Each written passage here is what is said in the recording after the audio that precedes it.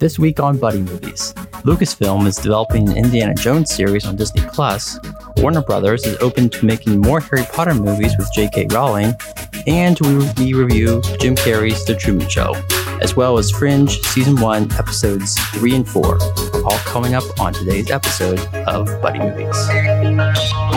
Welcome to Buddy Movies, the place where buddies talk about movies. I am your host, Mark Young.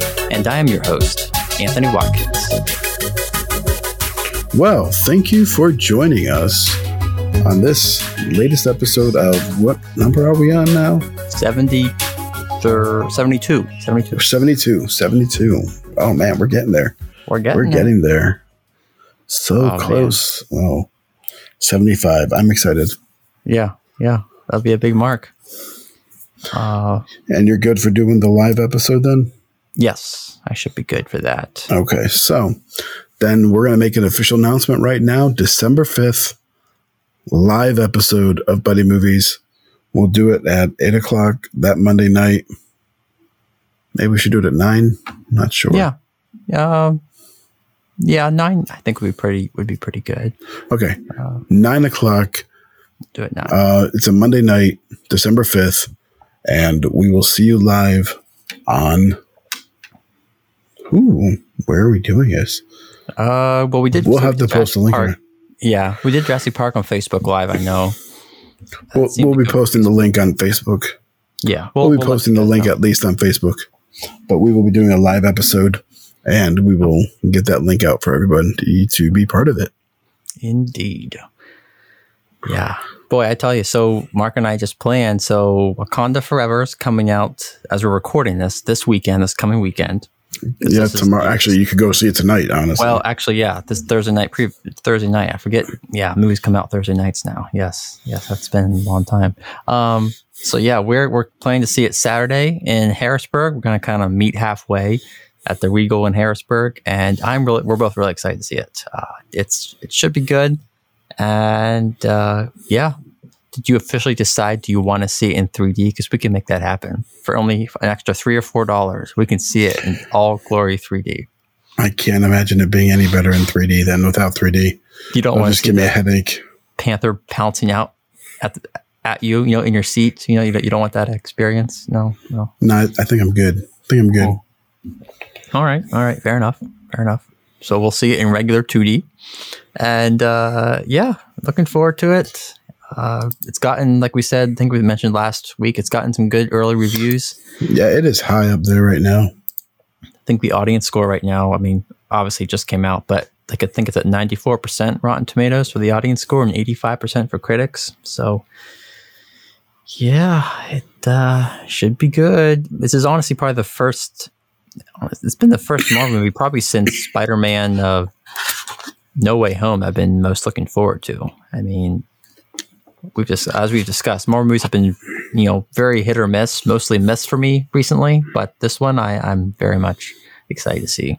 So, yeah, well, Marvel's been going through a rough patch during this pandemic and everything. Mm-hmm. It's also the fact that they finished off a huge story. Right. And how can you actually continue that level of anything? You can't. Exactly. There was so much hype, and we discussed this. There was so much hype and gravity around Endgame, where it's like, oh, the whole world, it's all building just one moment. Once it's over, it's like, now what? We have to start all over again and build up to that for another 10 years. It's like. I mean, that's essentially what you have to do, and they are building up even bigger though, because they're doing Secret Wars and Kang Dynasty at the same time. Right. So that's going to be interesting, because they're basically, if they go the right route, you're going to deal with Secret Wars. You're dealing with Doctor Doom as the big villain, and Kang Dynasty, you'll be dealing with Kang. So, and they'll probably, truthfully, I think it'll be two separate teams of Avengers. I think the Kang Dynasty is going to be dealt with the more modern current heroes, like She-Hulk and the younger Hawkeye and those guys stepping up, Black Panther and things to be their own heroes. And I wouldn't be surprised if for Secret Wars we had Captain America and Iron Man and stuff come back just for that, because there is precedent for that with the comic books. See, Go ahead. Well, I'm just going to say, my question here with these Marvel movies going forward here, are they going to, especially with like Kang, build on, they expect the audience to already have known who Kang is from watching the Disney Plus series like Loki? Are they expecting you to already know all the background? They expect you to have been watched the Disney Plus series, or are they going to provide a little background info so they don't just assume you've seen the Disney Plus series? Well, I know they're going to be building up to him more than they did with Thanos, because Endgame was pretty much Thanos. Not Endgame. Infinity War is pretty much a Thanos movie, right? Where you got to know the character a lot more, and his motivations and things he's done, and you see some of his history, right? That's my hope. And I would think they have to do something like that, but they are going to be seeding the character throughout other movies. He's in Quantumania. He's the villain in that movie. So you're going to be dealing with him beforehand. And it's going to be a similar thing with Doctor Doom. You'll probably be dealing with him in Fantastic Four and then again in Secret Wars. So we'll have to see what happens. This is very typical for comics.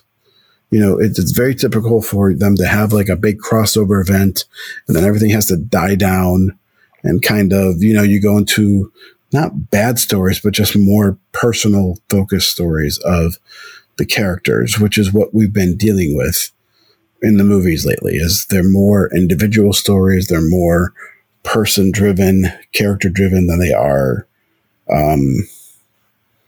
like team action driven, and that's good, but it's not normal for a TV show, really, or other types of series of movies that people are used to. So this is normal for comics. It's not normal for film, but it's what they're going to have to do to build back up. You can't just keep going higher and higher and higher. It's going to be, it's too much. Yeah. It is way too much. Especially when you consider just the power of some of these characters compared to others. Right. I wouldn't be surprised though, if they do, oh my God, I just hope they do Dr. Doom well and actually have him be as powerful and as much of a threat as he is, because he's just, he seems like he shouldn't be that big of a threat, but he is.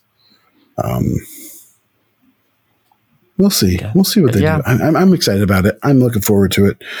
Wakanda Forever is going to kick butt. I have no doubt that movie is going to pass $1 billion.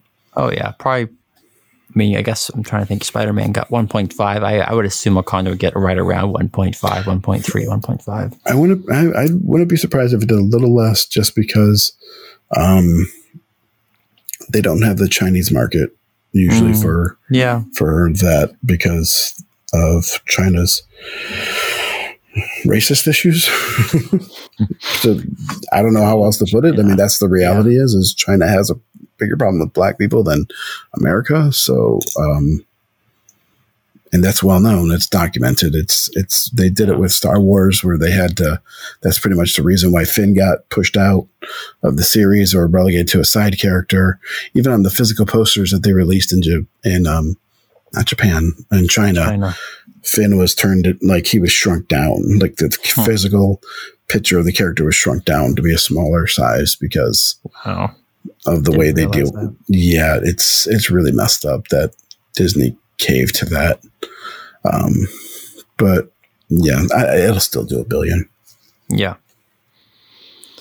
All right. Well, do we want to get into? We have 2 articles here for our current events. Yeah, let's look at this Indiana Jones thing. What's going on there? Yes. So basically, Disney Plus is looking to develop an Indiana Jones series. Now, as we all know, the 5th Indiana Jones and the last one, at least the last one with Harrison Ford, is coming out next year.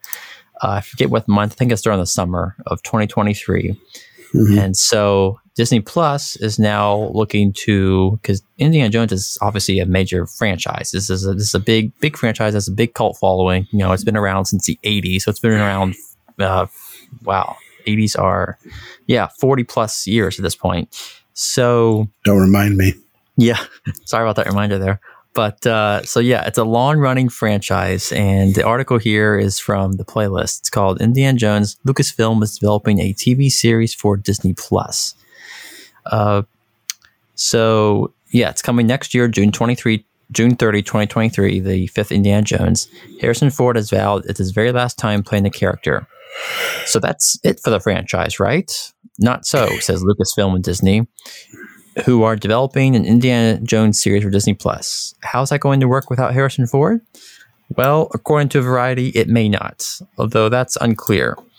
Lucasfilm was eyeing the possibility of a streaming show, quote, set in the world of the globe-trotting archaeologist and general meetings with writers of late. No writer has been hired, and they're still working for a strong take, and no plot details have been revealed yet. So this is very much an infancy stage. It could tie into the fifth Indiana Jones, or it could just be a whole prequel series, with him as a younger person. They're currently exploring a number of options. Yeah, they're exploring a number of options to keep the franchise going, which could mean a series, new films, other media, or a combination thereof. So that said, if Ford has publicly stated that he was done with Indiana Jones, it would seem unlikely that he would turn up in this series. So I highly doubt Harrison Ford would come into a Disney Plus series to try to bring back Indiana Jones once again. So it's going to likely be without him. That being said, as much as I love, Harrison Ford, Indiana Jones is one of my favorite series franchises, but even without Harrison Ford, this is probably a series, honestly, I would at least try to watch or start watching to see how it goes, because I love the world. I love his character so much. If they did him as a very young Indiana Jones, like late teens, early 20s, I think I'd be into watching that at least, at least try watching it. What are your thoughts here? I don't even know if he'd have to be that young. They already did Young Indiana Jones. I don't know if you've seen or heard of that. Yeah, they did that in the 90s. I remember watching that show on Disney Channel, I think it was. Okay. I could be completely wrong on the channel, but I remember watching that show on TV, and it was all right. I can't say I ever got really super into it, but I just think it would be,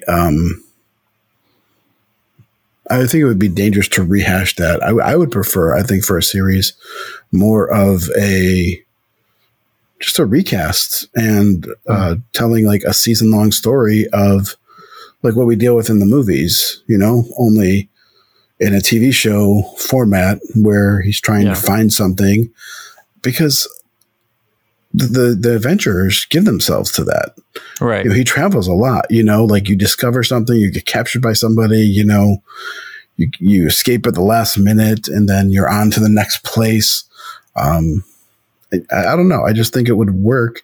It would have to be recast. I don't think a young, as in like 19, teenager, I don't think that would work so well, but maybe someone who's, like Raiders of the Lost Ark age, like just, and it wouldn't have to be like a prequel. It could just be more of a sidequel. Here's more adventures of Indiana Jones, more stuff that he's been on. Almost all of his movies start off with him doing something, and then he goes on to another adventure later on. So obviously the guy gets around and does this stuff. So the question is, do you have an actor in mind who you'd like to play Indiana Jones? Because I know for a while there, Chris Pratt was thrown out as someone who was going to replace him. That never panned out. And obviously no one else has portrayed him since. River Phoenix, as you remember, portrayed him as a young Indiana Jones in Last Crusade. But we haven't seen, and besides the show you're talking about, we haven't really seen a young Indiana. So I don't know. Who's that guy who played him who played Han Solo in the Solo movie? He looks a little like. Just kidding. Honestly, for things like this, I feel like it's almost always best to go with someone who's more unknown. it'd be nice if they could not do the very typical thing that's being done nowadays, which is either gender bend or race bend the character. Yeah, agree. It's just a matter of like, if they wanted to do that, just tell. There's ways to do that stuff without changing the character. You could have someone else portray because Indiana Jones is obviously going to be like, what, in his 80s in this next movie? Because he's in his 80s. Yes. And he was at least 60 in the last movie. They're going to DH him, so they'll probably have him in the they'll probably have him late 60s, early 70s.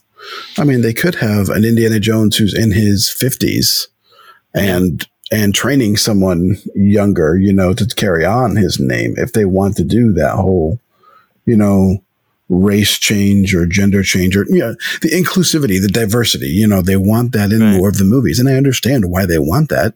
You want to represent our country, our world as it is, but there's ways to do it without just like changing a character who's already existed.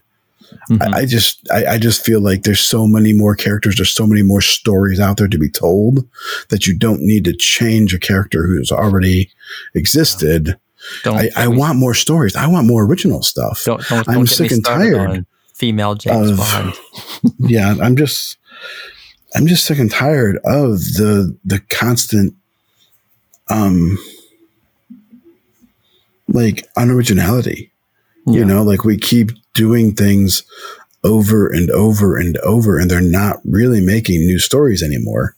They're just rehashing old stories. Everything is a franchise now. Everything has to be a franchise.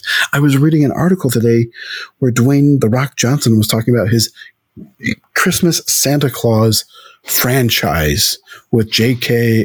Simmons playing Santa Claus. So it's like, okay, do I want to see J.K. Simmons as Santa Claus? Yes, I do. Mm-hmm. Does it have to be a franchise, though? Why is everything a franchise? Yeah, because franchises get you the money. They do, but it used to be one of those things where if it was good and told a good story and everyone liked it, it got to be a franchise. Right. Now it's like we need to make this thing a franchise before it can even possibly start. So they end up seeding so much stuff. They end up seeding so many other, like putting so many little Easter eggs in that the movie can't really stand on its own anymore. And that's just frustrating. I want good stories. I prefer to watch good stories. And that's why, some of the shows that you have to watch nowadays, that's why you have to watch, these, Breaking Bad and Game of Thrones, is because they're the only things that are putting out these high quality original stories, Yeah. It's so rare that you actually see something now that's new. Even like, I can't even think of a TV show. And now they're not killing, but they're dragging Game of Thrones out too. Mm. They're gonna do so many other shows, and there'll probably be a bunch of spin-offs off of that. I mean, House of Dragon is just gonna be one of many spin-offs. Yeah, I mean, the show The Boys was very original, and they're gonna have a bunch of spin-offs of that. They have a cartoon of it already. They're having a college-age spin-off of it. Like, come on, guys, why does everything have to have a franchise? That's just my little take on it, though. Yeah. That's fair. Curmudgeon-y old man Mark. Yeah, right. Few franchise hater you. But I mean, don't get me wrong. They've been doing this forever. They've been remaking, rehashing things since, Cecil B. DeMille did it with his own Ten Commandments. So it's not anything new in film. And it does make sense to update the stories for new generations. That's always been done. But when you're doing it, and they're no longer doing it in a way where they just retell or make a new story their own, they have to attach it so much to the others that it's just bizarre. Yeah. It just doesn't work the same. Yeah. Anyway, sorry. That's So me. yeah, we'll see how and if that actually pans out. But yeah, so that'll be maybe on Disney Plus. Disney Plus has been putting out some quality shows. They have Mandalorian was really good. Andor from Star Wars, from everything I've heard about it, it's really good. I've been enjoying what if Loki. They've WandaVision. These are quality Marvel shows that they put out. I'm excited for. Even they have Vision Quest coming out now, which is going to be a show just about Vision regaining his identity. So we're going to see that. That'll be cool.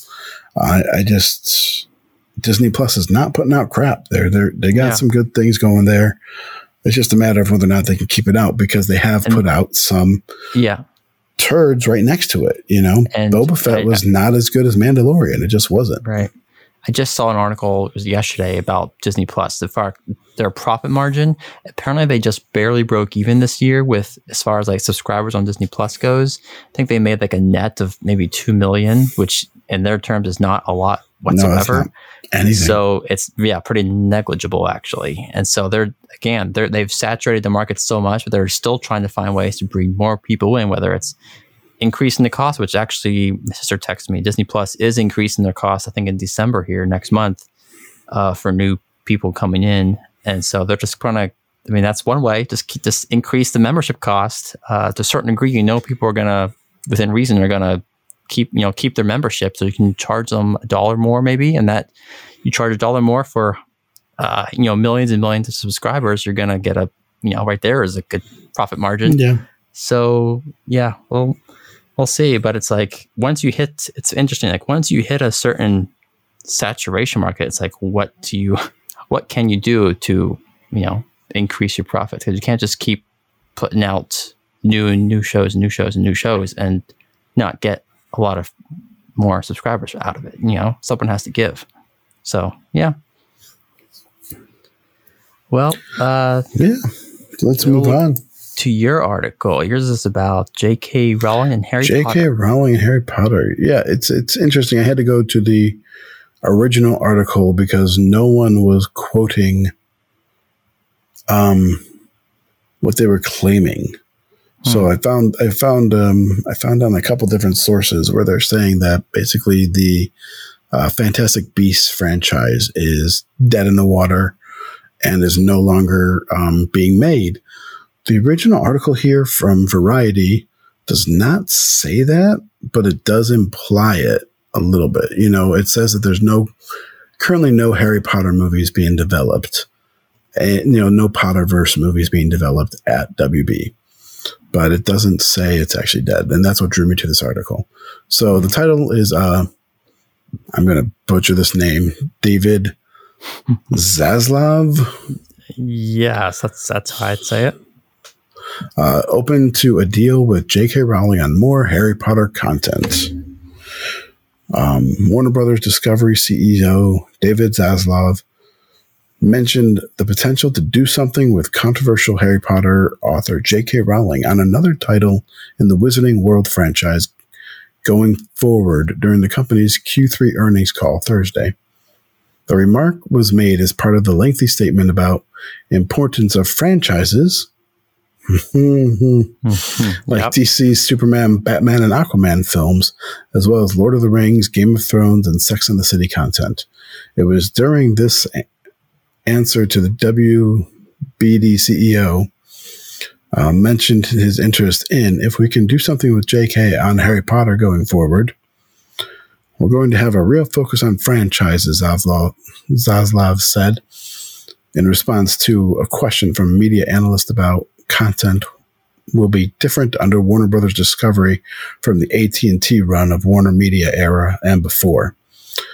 So I don't know if you know this, but this guy, David Zaslav, came in and he's pretty much been like a hatchet man to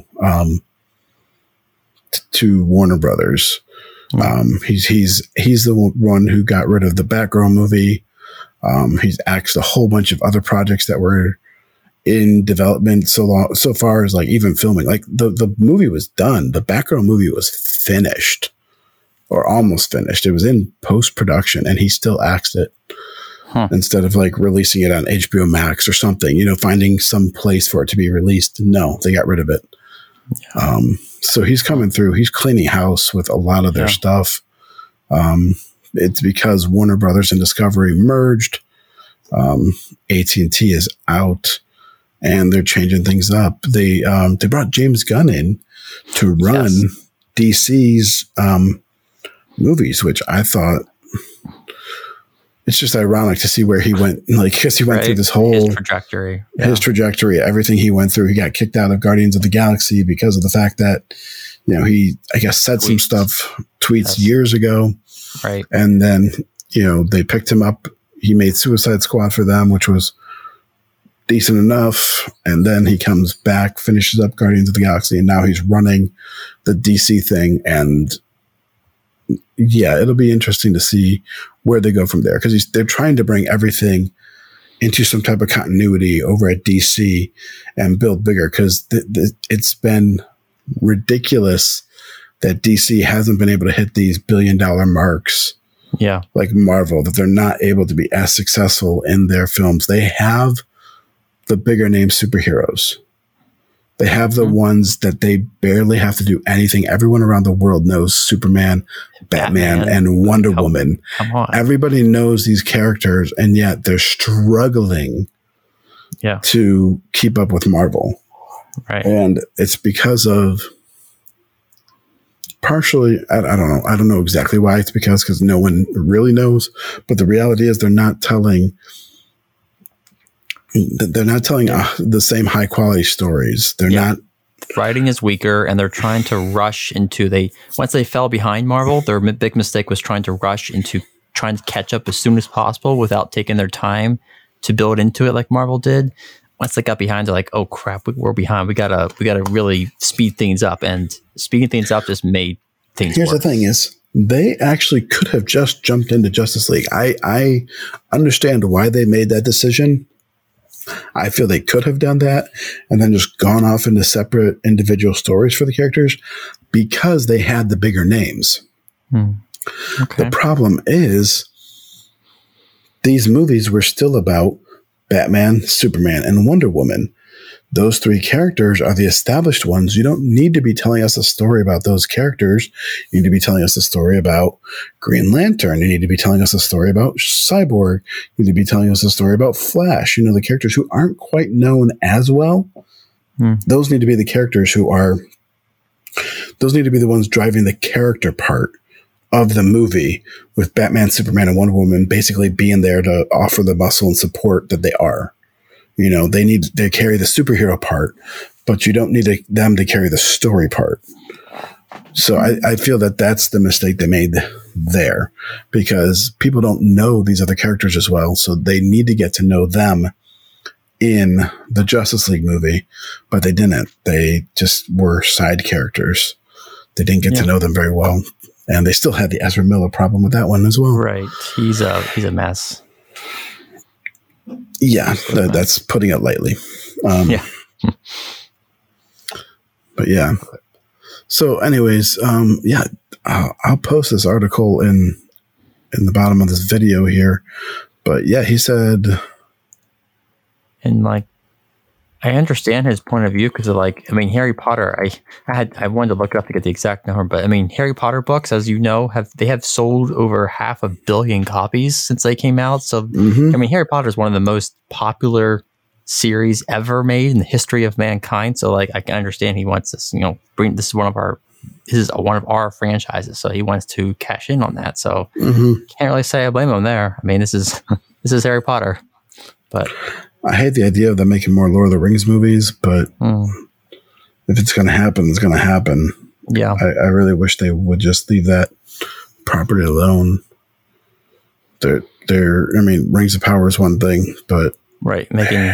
Especially if you try to remake the movies, that's a very bad idea, in my opinion. Even though we're 20 years removed from them, it's way too soon to do that. Yeah. Yeah. So, yeah. Excuse me.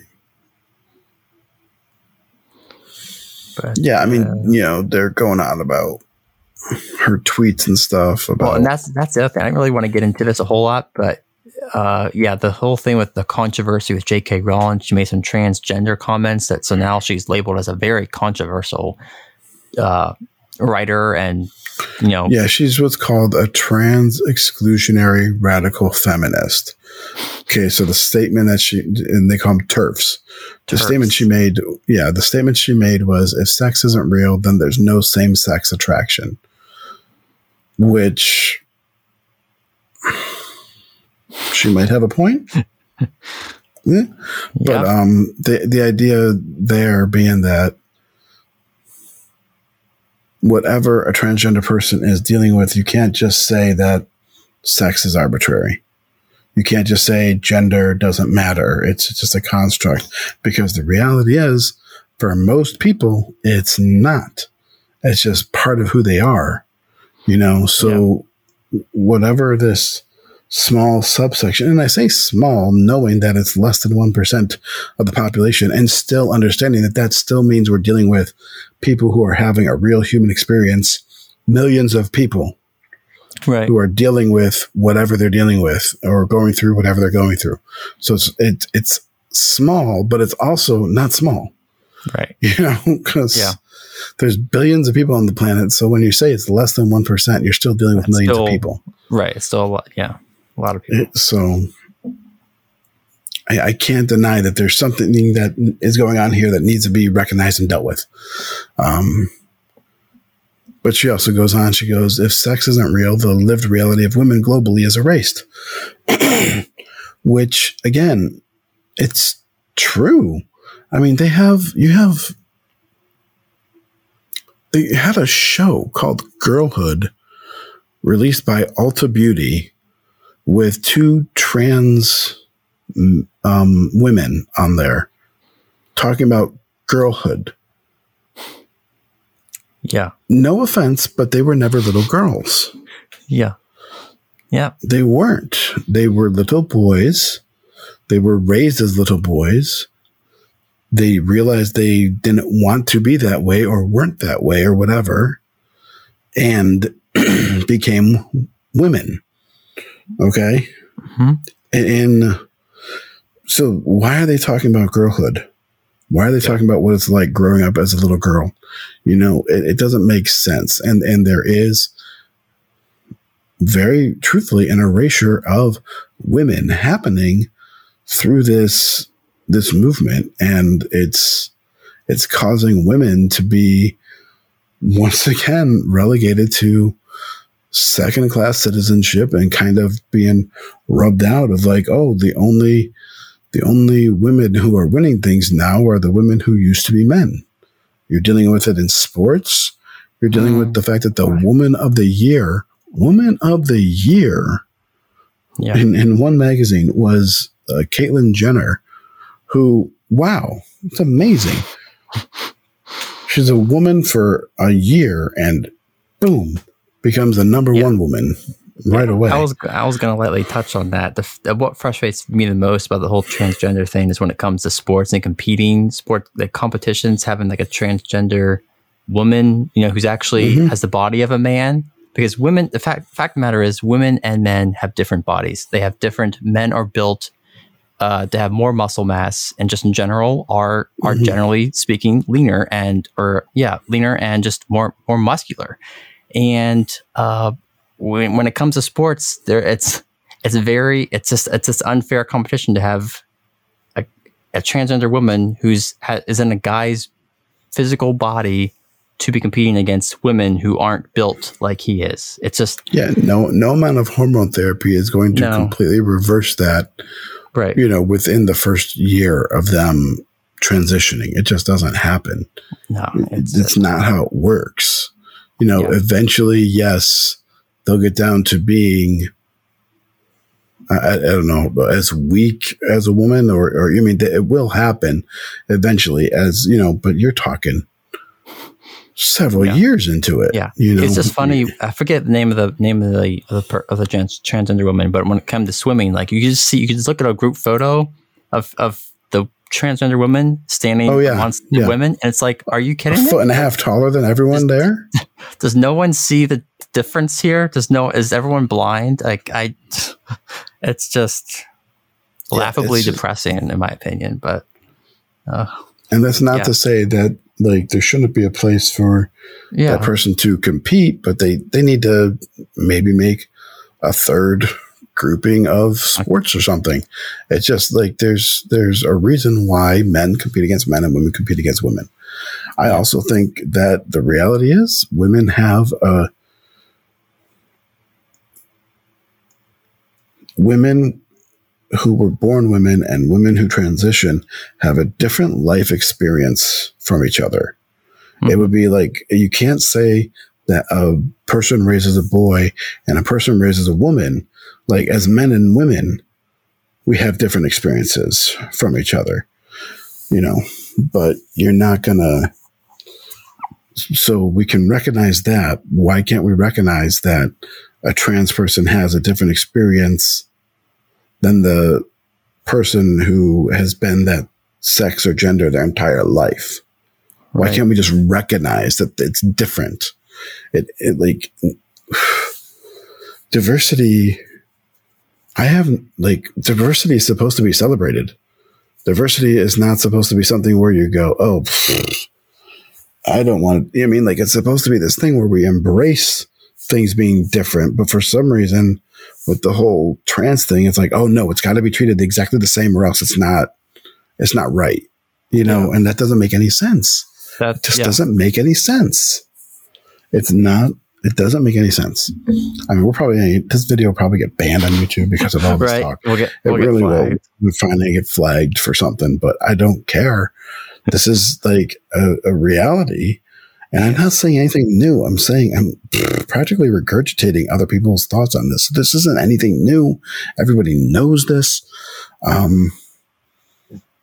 It's just, we don't want to, she just said, she's focusing on what matters to her, and that is women who were born women and are still women now. That's what matters to J.K. Rowling. She's a feminist who cares about that certain group of women. Why can't she do that? Why is that not okay? Because the reality is not everybody cares about the same thing. If we all cared about the same thing, then obviously we're in a cult or we're brainwashed or something's not right there. We all have, like, you care about baseball. I don't care about baseball at all. Like, it just doesn't matter to me, but you care about that for whatever reason. Mm-hmm. We're different there, and that's okay.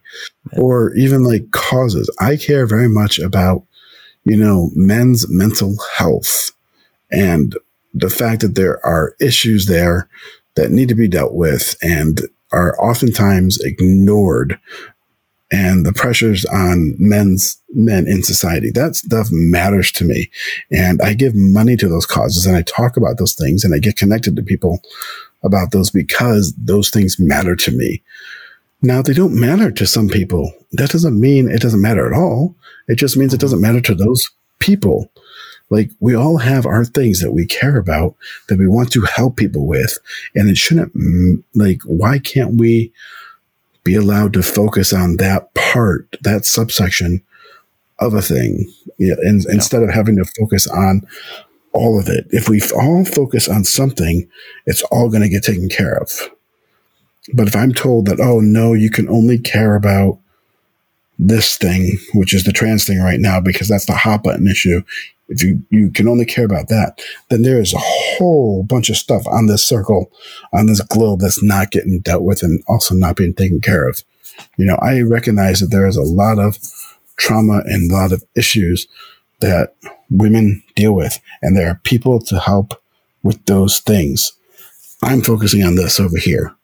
Right? Why can't that be a thing? Why do we have to do? Why does everyone have to fall in line and be exactly the same? That's not how it works. That's not how any of this has ever worked. Yep. I thoroughly agree. So, yeah, we went way off topic with this, but it's all right. But yeah, it looks like back onto the J.K. Rowling Harry Potter thing. Yeah. That's all it says about that is that there isn't anything in development right now. So there's currently nothing in the Wizarding world in active development at Warner Brothers, inclusive of both the Harry Potter franchise and the Fantastic Beasts intellectual property. The most recently released content based on Rowling's IP from Warner Brothers was the third Fantastic Beasts film, The Secrets of Dumbledore. And that was July of this year, I think. But yeah, so it's and there's been nothing about Harry Potter since like 2011. Yeah. So I don't know if Fantastic Beasts is actually dead. It might be. They've had a lot of issues. They haven't quite been hitting their marks. Yeah. Series been plagued, but it could still be good. It could still be having more coming out with that. But for now, there's nothing in development, but there's going to be more Harry Potter stuff. So I just wanted to let everybody know that. Thank you. Yeah. Have a good day. Thanks for Let's move on to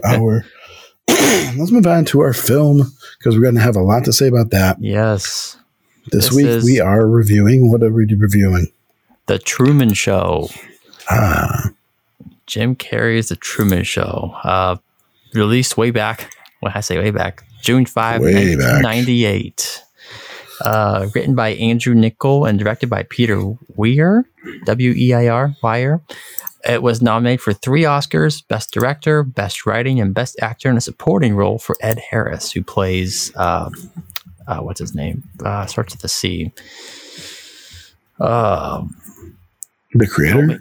The creator, yes. Oh man, it's going to bug me. I have to look it up now. I'm almost there. Christoph.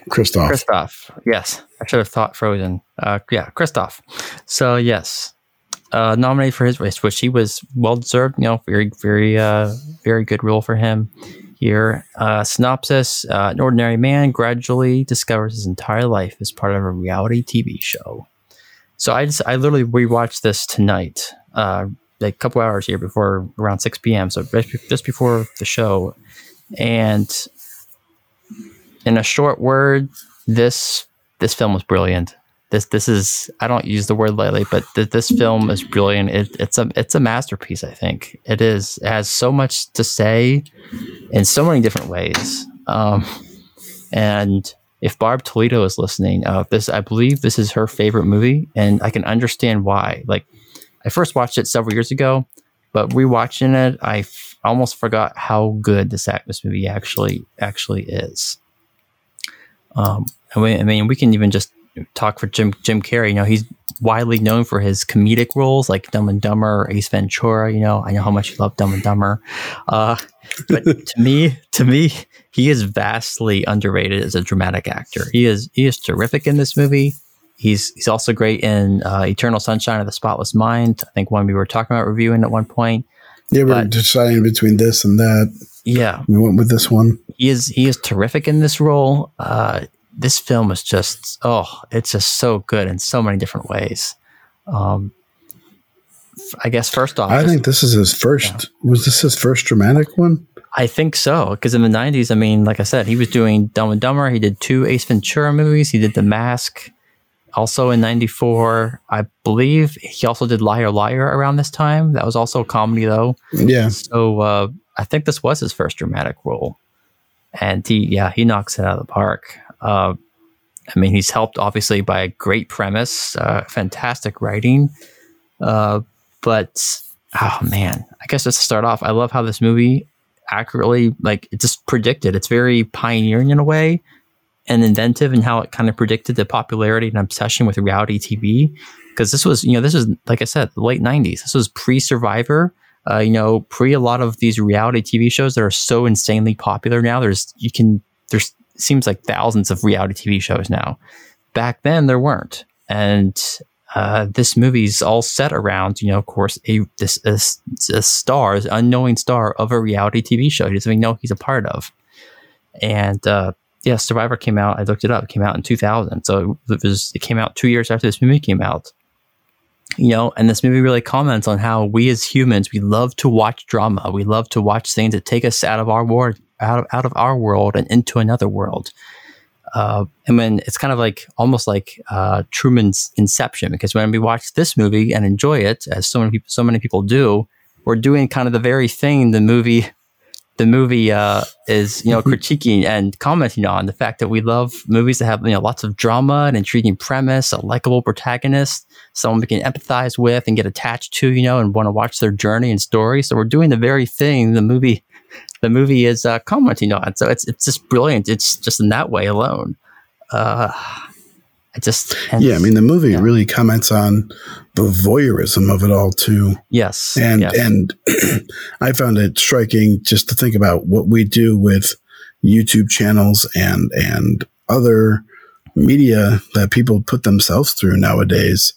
You have things like the Kardashians, which is a lot more like you're following them every single day and they're trying to make every day as dramatic as possible, which is kind of what this show is doing for one person. The one thing, though, that's completely crazy is he doesn't know it.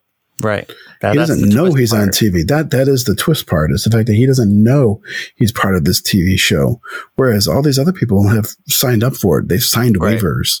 Yeah. They've volunteered for it. And as we've seen on numerous occasions in these reality shows, eventually they can just say, no, I'm out. I'm pulling out. It happens on Hell's Kitchen almost every season. Somebody quits, and yeah, that's my one reality show. Hell's Kitchen. All right. My brother likes Daniel loves that show. That and Bar Rescue. Okay. But yeah, so to me, those are slightly different than, like Survivor and other things. They're not as like reality. Bachelorette. Yeah. All these. It's dealing with like less important issues, I feel like. Right. The Bachelor and stuff like that, you're dealing with like love and marriage and future and life and everything. But yeah, so there's this whole like, it's just kind of insane that people, I can see why people would be glued to it though. Yeah. Because think about it, they can see what they're doing to this guy. Right. And the only person who seems to care and be like, no, this is wrong is, what's Sylvia. The girl? Sylvia. That's it. I was going to say Lauren, but, that's her name when she's in the show. Yeah. So you have the Sylvia who is like pointing out that it's wrong. And there are people protesting it saying, hey, this is wrong, because it is like, it's so wrong. It's so immoral what they do to this guy. And it's manipulation at every single turn, like every day. It made me also think of like The Matrix and how, Neo felt like he was living in a different world and he couldn't like quite make sense of it. And this is what Truman is dealing with, the same thing. There's actually people there's this thing called simulation theory. I don't know if you've heard of that, where people believe that they're living in a world that's like fake and everything's about like, either it's all about them or it's, this like people are NPCs, other people are NPCs. So you can do whatever you want type. Like it's a really weird thought process. I'm not an expert on it at all, but it's just this whole thing of like he just gets to this point where he's acting crazy because they're making him act crazy. They're gaslighting this poor guy. They're making him seem like, oh no, it's not actually like this. Right. But he can still sit there and go, why do you talk like that? Like when it gets really dramatic when they're promoting, what was it like? When they're promoting a cereal or something like that. Yeah, Cocoa or cereal or something. And they're like, they act like they're talking to him, but they're actually, as the camera zooms in. That's also, I love how this movie is shot. There's so many zooms in this movie. And, usually you don't use zooms in movies. Those have very much faded away. But in this movie, it's used very heavily because these characters are looking right into the camera and promoting this product right in front of them, while also trying to, fake it and talk to him at the same time. And it's just like, man, it's heartbreaking to watch almost, because it's just, and the way, like I said, the way they manipulate him, the way Christoph, he like basically, he can control his whole narrative. He controls the weather, he controls the radio, he controls, obviously the actors, the extras, people who interact with him, posters, they prey on his weakness of, they orchestrated his father's death and made him afraid of water, aquaphobia, so that he won't escape or won't try to get away to Fiji.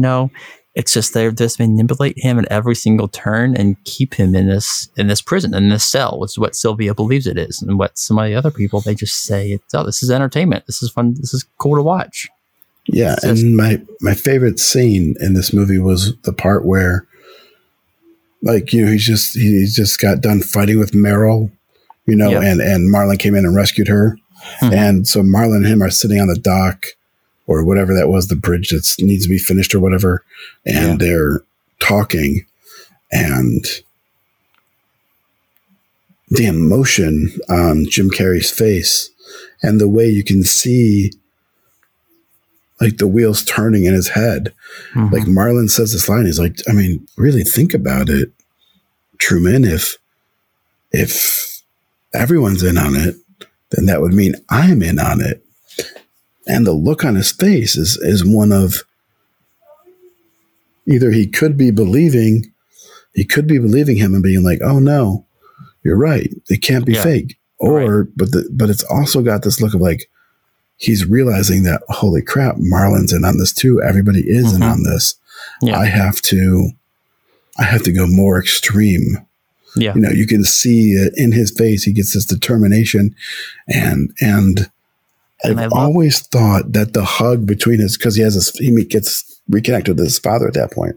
Right. And I always thought the hug at that point always looked a little off. And I realize now it's like, yes, it does look off because Truman is embracing it. He's having these emotions, but he's also like hiding what he's really planning on doing because he's already determined at that point that he needs to escape. He needs to get out.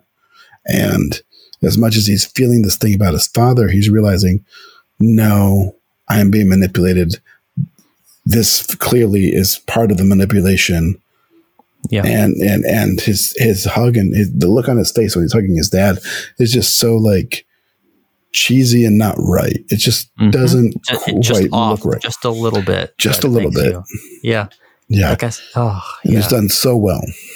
Just, credit to Jim Carrey there. And just the writing in general. I love how his character is, even though he's been fooled this entire time up to this point, how smart he is as a person though, at the same time, he figures it out, and the whole thing, how he orchestrates his escape with the cameras, blocks one of the I think they call it the pillow camera, or he blocks one of the cameras in his room so that they can't see his escape route, doing, little things like that to orchestrate his whole escape from the world. It's just great. I love it. And it's so, you're glued.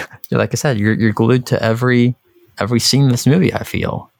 And it's at the same time, this movie as a whole, I think it's a satire in the way, our obsession with TV and entertainment at times. It's satire in the fact that the show is, it feels like the whole world is watching this show, literally. And today, there's no one show that, I would say everyone is obsessed with, unless you count The Office. But you become detached from your world when you watch these kinds of shows. And to a large extent, I was just kind of thinking off the top of my head, sporting events to some extent are like this. Last year's Super Bowl was watched by almost 100 million people in the US alone. That's like a third of the population. So it's like everyone, I don't know, it feels to me, at least people that I'm around, when it comes to Super Bowl time, everyone's watching the Super Bowl. Whether you like football, or not, you're watching the Super Bowl. And that's just kind of what this comments on, the fact that we can tune out everything else and just be glued to something in a moment's notice like that. And it's just, this movie, it just does so many things, and it's so good. It's just so good. I also love how it kind of has some like religious themes too, kind of plays on the whole free will thing, because Christoph is he is God in this movie. He's literally God. He can control, like we said, he can control literally everything about the narrative of Jim Carrey's life, of Truman's life, and it kind of brings into question the free will versus divine intervention debate. If if God is, is all powerful, all knowing, and knows every action we're going to do before we do it, do we actually have free will? Bringing in that whole thing, or are we in this, box, or are we in this dome and not able to, see the truth in the outside world? Or is it actually reversed? Are we being manipulated by people around us and haven't seen the light or the truth that lies on the other side or the outside? So there's a lot of directions you can go with it. And it's just like this movie kind of brings out all those questions and ideas. Yeah. Yeah. And yeah, it's just so much to think about. And then also I had another thing here, just kind of talks about surveillance. It's one of those things where today, especially in the digital world, just take a look. You just go into Walmart sometime or any big store and just see how many cameras you're on at one time. It's incredible, actually. You're on camera, whether you know it or not, when you're out, driving or whatever, whether it's at traffic lights, gas stations, stores, whatever, parking lots, cameras are everywhere. You're being watched constantly. And this movie also just comments on that, how you have very little privacy minus inside your own home. And sometimes not even that, because we know very well, our phones are listening to us to a large extent. Our devices are listening to us. So we have very little privacy. I mean, it's not coincidence that when I talk about, I don't know, Costco or Walmart, I get an ad for it on Facebook the next day, So we have very little privacy these days. We're constantly being watched, and it's just, this movie was ahead of its time in so many ways. Yeah, I read an article about a town that was requiring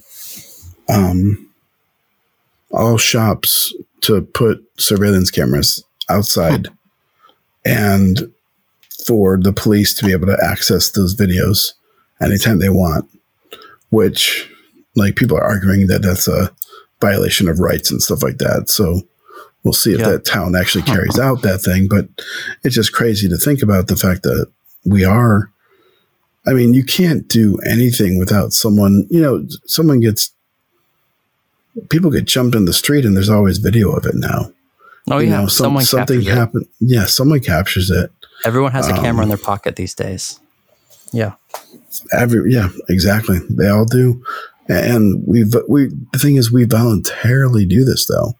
Yeah. And you still can't get over the fact that someone, like, obviously not a true story, but the idea is that this was not voluntary. This was forced upon this guy. And he didn't know it, and they lied to him about it. Yeah. And I don't know what I would do if suddenly found out that everyone in my life was an actor, right? It's that they had hired. It's like try to put yourself in his shoes. What if you woke up one day and you discovered your entire, he's like 30 years old, your entire 30 years of existence is a complete fabrication. It's just, oh my God, how would you react to something like that? I mean, it's just mind blowing to think about. But I've got nothing more to say, but it's just a flat out great movie. It's on HBO Max. If you're interested if you haven't seen it before, I definitely recommend it. I give it a solid A, like a 90. I'll give it a 95%, solid A. Great movie. Definitely rewatchable. It's not one I think I said this is only my second time watching it. I want to say I think I first watched it 5 or 6 years ago. But it's definitely one to check out if you have not seen it. Yeah, this is one of my favorite movies of all time. I would give it an A+. Yeah, it's up there. And again, whether you're a Jim Carrey comedic fan or not, like if you hate his style of comedy, don't let that discourage you, because like we said, he is really good in this movie. He has different side to him than his comedic roles, and this is definitely one of his best roles, flat out. Yeah. So, that's The Truman Show. And in case we don't see you later, good afternoon, good evening, and good night. Good night. I love that. Next week. Yeah. Yeah. I love that was his final line, and that was his answer to being asked to stay. And he was like, Right. well, yeah, it was good. So next week we will be reviewing Wakanda Forever. Yes. We're going to see that together this weekend. Mm-hmm. We might do something short, and so you might look for a video for that on over the weekend. Actually, it'll probably be up before this episode is up. But yeah, so if you see that, awesome. And we will be covering that movie next week. Yeah. So yeah, carrying on, continuing our conversation and our watching of the show Fringe. Episodes like 3 and 4. 3 and 4, The Ghost Network and The Arrival. So what did you think about these openings? They're a little less grisly, right? I mean, they were much less grisly. Much less grisly. Yeah, I don't really feel like you saw anything grisly. And what was it? The Ghost Network. The second one was The Arrival. Yeah, The Arrival did not have a bad opening whatsoever. Yeah, that was definitely different. The one with the Ghost Network, that was one where it was on the bus, right? And you had the people kind of that had some grisly stuff in it, but nothing compared to the body horror of the first 2 episodes. Right. So that's better. There you go. A lot better for me. I like that they're getting into the relationship between the father and Walter I'm missing Peter. that. Walter and Peter Moore. And something's going on with Peter. They showed that in the Ghost Network, that somebody was following him. So we're like, okay, why is this person following him? And what exactly is he involved in? Because we didn't know. Right. She just showed up and forced him to leave. And he was making some type of deal over in a foreign country. And we find out, that everything's starting to keep coming back to Nina and Massive Dynamics. So, like they're involved with these things at some point, something along the way. And obviously you'll see more of that as the episodes keep going. But they have a huge, huge part in this. So, and this is the first time, I believe, in the Ghost Network. That was episode 3. I think that was the first time that William Bell was mentioned. Is that correct? William Bell is mentioned earlier. Okay. They just keep saying that it keeps coming up. Oh, yeah, they work together, don't you know? Yeah. They did that in the first episode, I think. Okay. Gotcha. I wasn't sure. But yeah, he's obviously a huge figure in the show as well. But yeah, then in episode 4, the Arrival, you get introduced to the Observer, which is the bald, mysterious bald guy who keeps coming back. You'll see again. You'll see more of more. Yeah, of him, he keeps popping up. That was really good because he took the cylinder and hid it somewhere. Mm-hmm. Like he tricked everyone into thinking that they were helping him hide the cylinder, and then he knocked out his assistant there with the what's her name? The young lady. Yes. I'm drawing a blank too. Agent. I'll find it right there. Astrid. Yes, and he at the end of the episode he apologizes for that, but yes, he knocks her out. But he did it. He did it still. Yep. So yeah, that's interesting. He went and then he sits there and talks to the Observer. So that was interesting too. So he's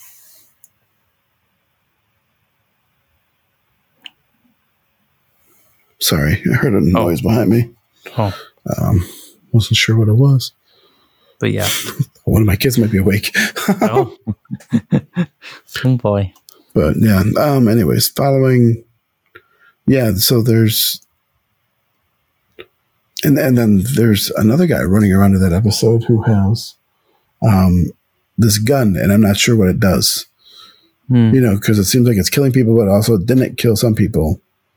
So it's like I don't know what it was. I'm assuming the gun like teleports the bullets inside people or something. It was weird. Yep. And then at the end of the episode, you had the surprise return of her boyfriend, John. Yeah. It's like which we knew was coming. I didn't expect it this early, but I knew it was coming at some point. So I'm just we'll see what's going on there. I really don't know. We need to find a specific way to analyze these episodes because whether you want to break down like certain whether you want to do like a character analysis or we're talking like a scene breakdown or themes in certain episodes. Because there's definitely a lot of this. One thing this series does very well, and again, I'm still working through it. I'm almost to the season finale of season 3, but it does very well at balancing, action, but also character at the same time. When you can do both, that's a really, really good thing to do. And so you see a lot of character growth and development in these seasons. And so, yeah, I agree. I think we need to come up with a good, whether it's breaking down a scene or a moment in the show and discussing that or something. Yeah, because I'm watching them, but it's more like I'm just kind of plowing through at this point, right? Just to see what's going on, and it's hard to determine what we're trying to do with our episodes here. Right. Hey, if you got any suggestions for us, let us know in the comments section. We can figure out what people want to know about Fringe. Mm-hmm. I mean, I'm enjoying it so far. I'm glad that the gore stepped down a little bit in these 2 episodes. I hate to burst your bubble, but it'll be back. It'll be back. But it's good to at least have a break, for a little while. Mean, they were drilling into the one guy's brain at the end of the episode. Yes. End of Ghost Network. But yeah, some of these ideas aren't even. I don't know. It's almost like you're getting. See, my thing is with fiction sometimes, like shows like this, I feel like they show us this stuff to make us think this stuff isn't real. So that when stuff like this is real, we'll just ignore it. Yeah. There's like this whole conspiracy theory side of it, because some of the stuff they talk about of like the government doing experiments and trying to test certain things. I mean, we know these things are real. We know the government, not necessarily these specific ones, right? But we know that there have been things revealed that the government tried to do and tried to learn or figure out that, like, with experiments on people and things like that, it just didn't pan out. I'm just curious as to how much of this is based off of any truth at all, or if it's all coming from someone's imagination, someone's imagination, or what, I'm curious about that. It's just, it's interesting. We'll have to see where it goes, because they're setting up a lot of stuff here in these first episodes. So I just feel like I'm not getting a full. You don't get the big picture for you don't get the grasp of what exactly. I can't fully get my mind on what everything that's happening. All you know is there's a bunch of weird things happening. They call it the pattern. All these weird biological or whatever crimes happening essentially, and they're all connected. And it's just a matter of getting. And for some reason, these 3 people are able to figure it out better than anyone else. Yeah, we have to. That's the one thing you kind of gotta do a little bit of suspension of disbelief. The fact that it's just this fringe division investigating all these instances, and it's these 3 brilliant people that are kind of at the center of it. But yeah, well, that's the thing, is it's not just them investigating it. There's other people investigating it, but like in this episode, the what's his name, the lieutenant guy, Broyles, no, not Broyles.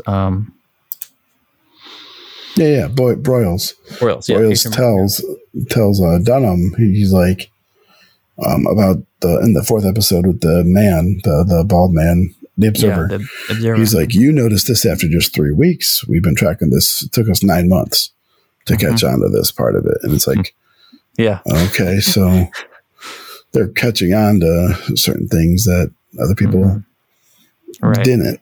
So Walter, as you have seen already, but like he's very, even though he was like in the mental institution, he's extremely smart and he's able to pick up on things very, very fast. So he's also part of it too. Like that's the thing. He knows something. He knows a whole lot of stuff that he's not telling them. Yet. I'm not even. I wouldn't even be surprised if he was involved in inventing whatever is causing this pattern, or if he like is still controlling it somehow, or you're picking up on things already. It seems like he's using this to fix the problems with his son. Like it seems like, okay, there's some deep regret there, and he wants to fix that relationship. So he's making this like force fixing that. He's using this situation and these things popping up to help force his son to deal with this. Yeah. So yeah, it's interesting. We'll have to see where it goes from here. I'm enjoying the series. I think other people would enjoy the series as well, especially if you like sci-fi mystery type things. Right. And like we said, if you like J.J. Abrams kind of style, like you love, Lost. I never actually watched Lost. I know Julie, if Julie's listening, I know she loves Lost. She watched it, when it came out in those, was it early to mid 2000s? I never actually really watched it, but if you love Lost or other stuff J.J. Abrams has been involved with, then you should like Fringe. So, but yeah. Well, that's all we got for you this week. That's all we've got today. Hope you enjoyed this episode. Stay tuned for our initial reaction to Wakanda.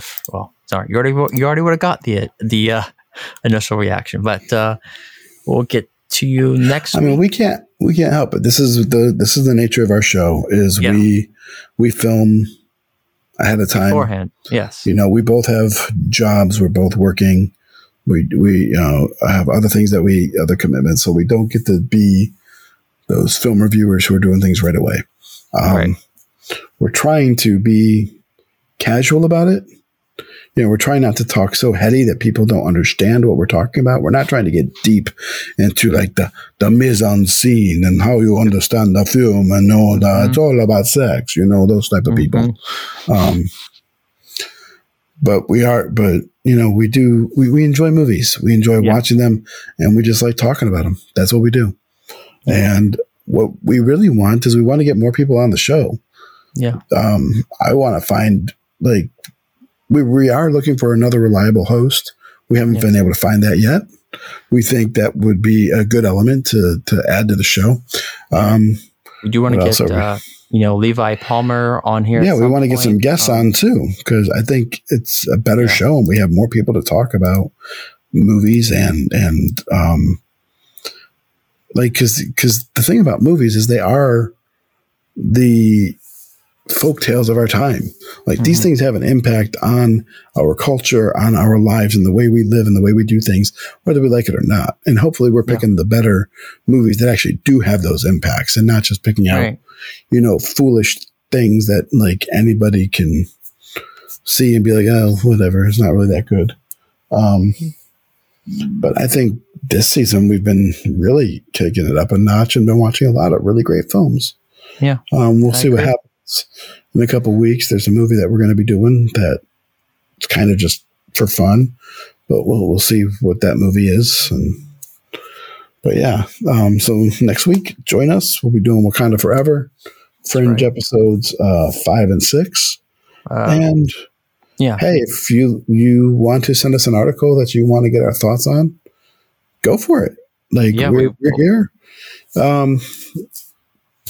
Probably sending us messages through the Facebook or the Facebook page or commenting directly on a YouTube video is going to be your best way to hit us up. Yeah.